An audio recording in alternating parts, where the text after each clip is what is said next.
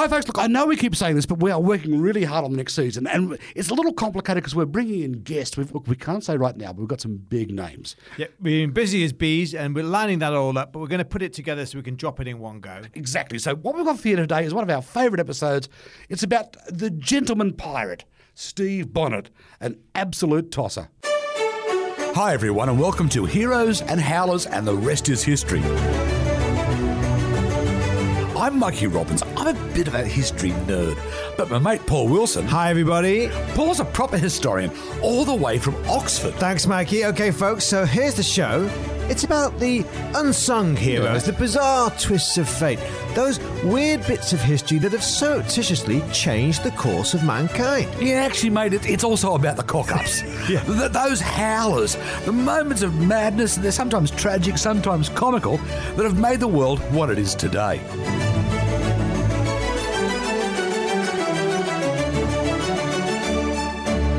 Okay, today we're going to be talking about pirates. Now, piracy has a very long history. Let's face it, Paul.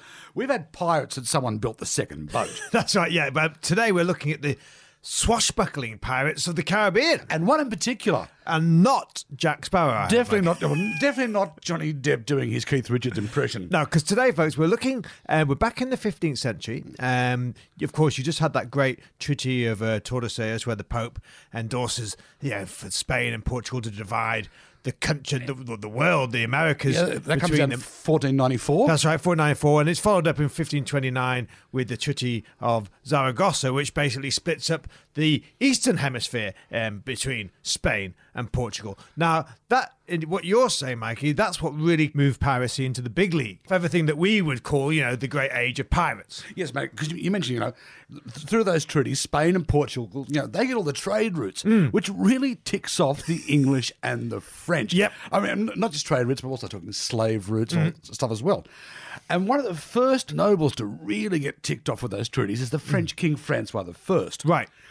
He officially sanctions privateering in the 1520s. Right, okay, so he officially does it. Yeah, before Elizabeth. Yeah. And they're known as corsairs. Oh, okay. Which is probably a mispronunciation of the Arabic corsani for pirate. Okay. Or maybe it's a bastardization of the Latin cursus, course. Course, yeah, okay, right. And of course, we don't really hear the word corsair very much these days, but for a long time, that was definitely the go-to name, wasn't it? Before buccaneer, privateer, before even our word pirate. In fact, in many ways, it was on the name corsair that many of the great myths about pirating were founded.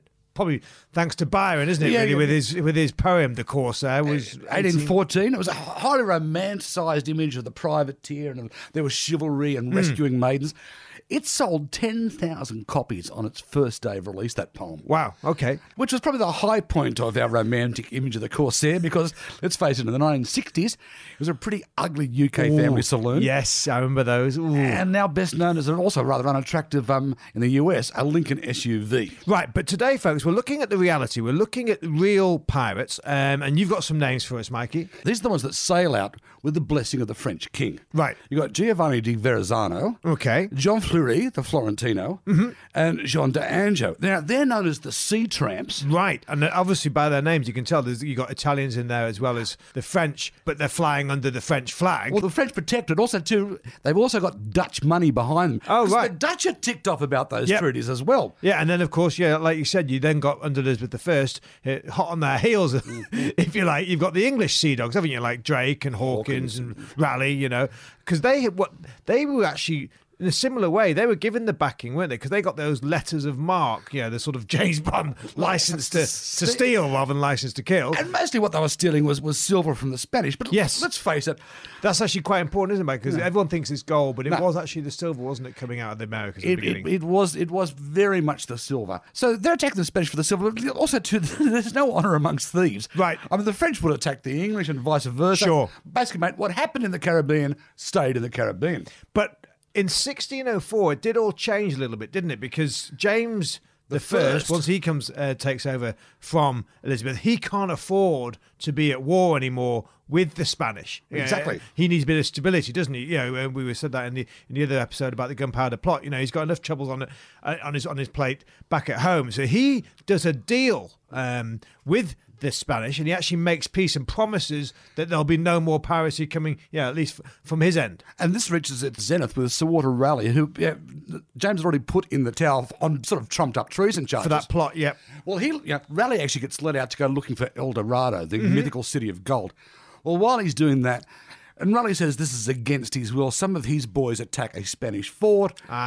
He gets captured, and James has him executed to make it crystal clear that as far as England's concerned, piracy will no longer be tolerated. Right, but that didn't put an end to piracy, did it? No, it thrives. It survives. In many ways, the golden age is yet to come. You were saying to me, the sort of 1650s to the 1730s, you'd see as the golden age for piracy. Well, that's where you get the big names like Henry Morgan, William Captain Kidd. Yeah, Captain Kidd. Blackbeard, Edward Teach. Edward Teach, that's right. Yes, that's his real name. Anne Bonny, the woman pirate who was... the Irish. Yes, she was scorned by the aristocracy, but she made her infamy and fortune in the Caribbean. Which brings us to your howler for today, who you're saying was actually a rather to-do gentleman. And I use the word gentleman deliberately because... Well, his real name was Stede Bonnet. Right. But he was known as the Gentleman Pirate.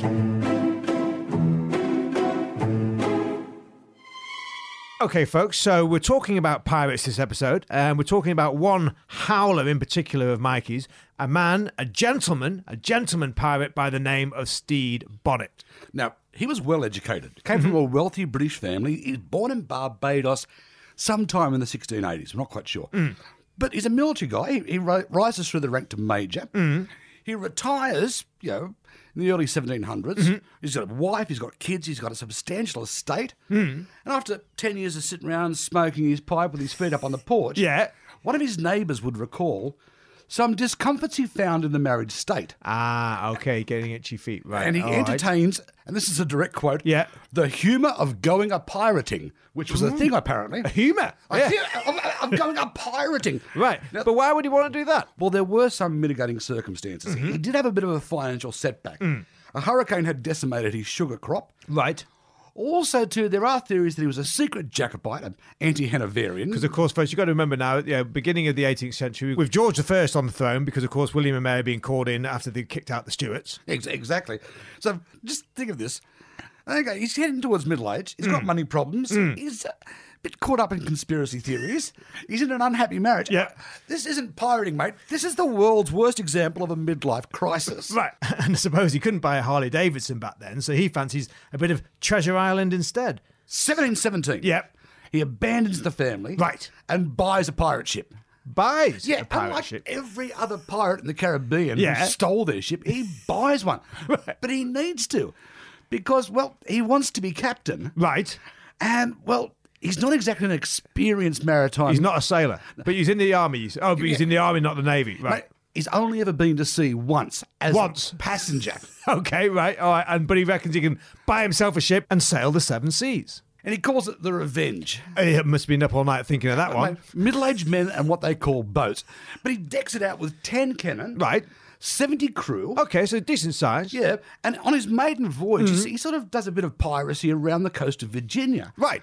And he does all right. Okay. That's mostly thanks to the crew. Right, okay. Because they're all experienced buccaneers and privateers. Right, okay, yeah, all right. And also, too, he changes his name at this point. Yeah, okay, I can imagine. Yeah, Bonnie Bonnet's probably not going to be the best pirate name, is it? No, it's just not terrifying. It sounds like something from a Jane Austen novel. No, he changes his name to Captain Edwards. Right, okay, and this is where he gets his lucky break, doesn't he, Mike? Because you said he actually meets Blackbeard, is that right? Well, yeah, not just meets him, but goes into partnership with him. But I'll explain that. Now, when we talk about Blackbeard, he's your favourite, isn't he? Well, when I say favourite, the guy was a psychopath. But, he was unlike Bonnet, he was the real deal. Yeah. I mean, Blackbeard wouldn't even fly the Jolly Roger, the Skull and Crossbones. Right. Because he thought it was a bit, soft.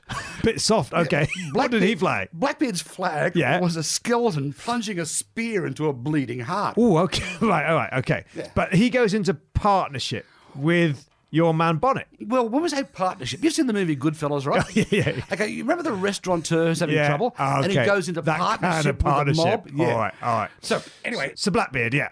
Well, mate, For a start, Blackbeard's already got 4 ships in his fleet. Oh, right, a whole fleet, okay. And his flagship is called the Queen Anne's Revenge. Ah, yes, now I knew about that because that's where you just had the Queen Anne's War, hadn't you? Yeah, with the Spanish and the French had been attacking Her Majesty's forces in America. So he was getting revenge, like a code of honour. Well, not really, mate. I think he just sort of made it up because it sounded bad. But you have to remember, despite all their codes of honour, these pirates, they're basically outlaw biker gangs with boats. But here's the thing. So Blackbeard says to our mate Bonnet, yes, the gentleman pirate, a.k.a. Captain Edwards. Yes. Well, Captain Edwards was a bit on the chubby side for a pirate. Oh, okay. And he was used to the finer things. Right, so he probably didn't want to go slumming it on a pirate ship very often. Well, that's the thing, because Blackbeard's got the Queen Anne's Revenge. Yeah. It's a big ship. He says, look, why don't you come on my ship? Right. I'll give you a stateroom. But, stateroom, nice. Yes, but don't worry. I'll put some of my finest men on your ship and they can take care of it. Ooh, yes. Take care of it. I got it. Okay, yeah, go on, talk me through it. Okay, so Blackbeard, well, he does what any self-respecting pirate would do. He reneges on the deal, tells his men to hijack the Revenge. Which is Bonnet's ship. They maroon his crew. Yeah. And they drop Bonnet off at the nearest port. But actually, that's a bit of a mistake, isn't it? They should have killed him. Yeah. They should have killed him because Bonnet, by this stage, is ropeable. He swears revenge. Right. Not only is he after Blackbeard, but he wants to go down in history as the most feared pirate of all time. Right. And so what does he do? He goes on a psychopathic bender. Right. I mean, he's not just... He does actually build up quite a reputation, doesn't he? Well, he does build up a reputation for cruelty, and not just to the people he plunders. He was also really nasty to his crew as well. He'd flog them for nothing. But unfortunately for your man Bonnet, his timing really is all wrong, isn't it? Yeah, because now it's 1718. It's not even a year since he went to sea. Now, the governor of South Carolina, he unleashes a bloke called Colonel William Rhett, who's like a pirate's worst nightmare, mate. Right. So he corners Bonnet out the front of the Cape Fear River. Ah, that's right, yeah, because this governor of South Carolina, he said, I'm going to clean up the seas. I'm going to get rid of the pirates. Yep. So a 5-hour battle begins. So at one point, Rhett sends up a signal, surrender, and Bonnet sends up a signal back, I will blow up the ship before I surrender. And the crew say, no, you won't. Right. And the crew actually surrender to him. Ah. But here's the kicker for Bonnet. When William Rhett finally gets on board Bonnet's ship, the first thing he does is he registers disappointment because he thought he was actually about to capture Charles Vane. Ah, yeah, another one of the big names. A really notorious pirate. He was a bit let down that he'd only caught the gentleman pirate. Right. Anyway, so what happens to Bonnet? Well, he gets sent off to Charlestown because he's now the prisoner of the governor of South Carolina. Yep. He writes a letter to the governor pleading mercy. Because, of course, he was quite a well-to-do guy originally. Exactly, saying, he's educated. It was all a bit of a mistake. And, well, that falls on deaf ears. Yeah. He then tries to escape, and like everything Bonnet turns his hand to, that does not go well either. Go on. So on December the 10th, 1718, barely a year after he starts pirating, he's hung alongside 30 other pirates as a common criminal.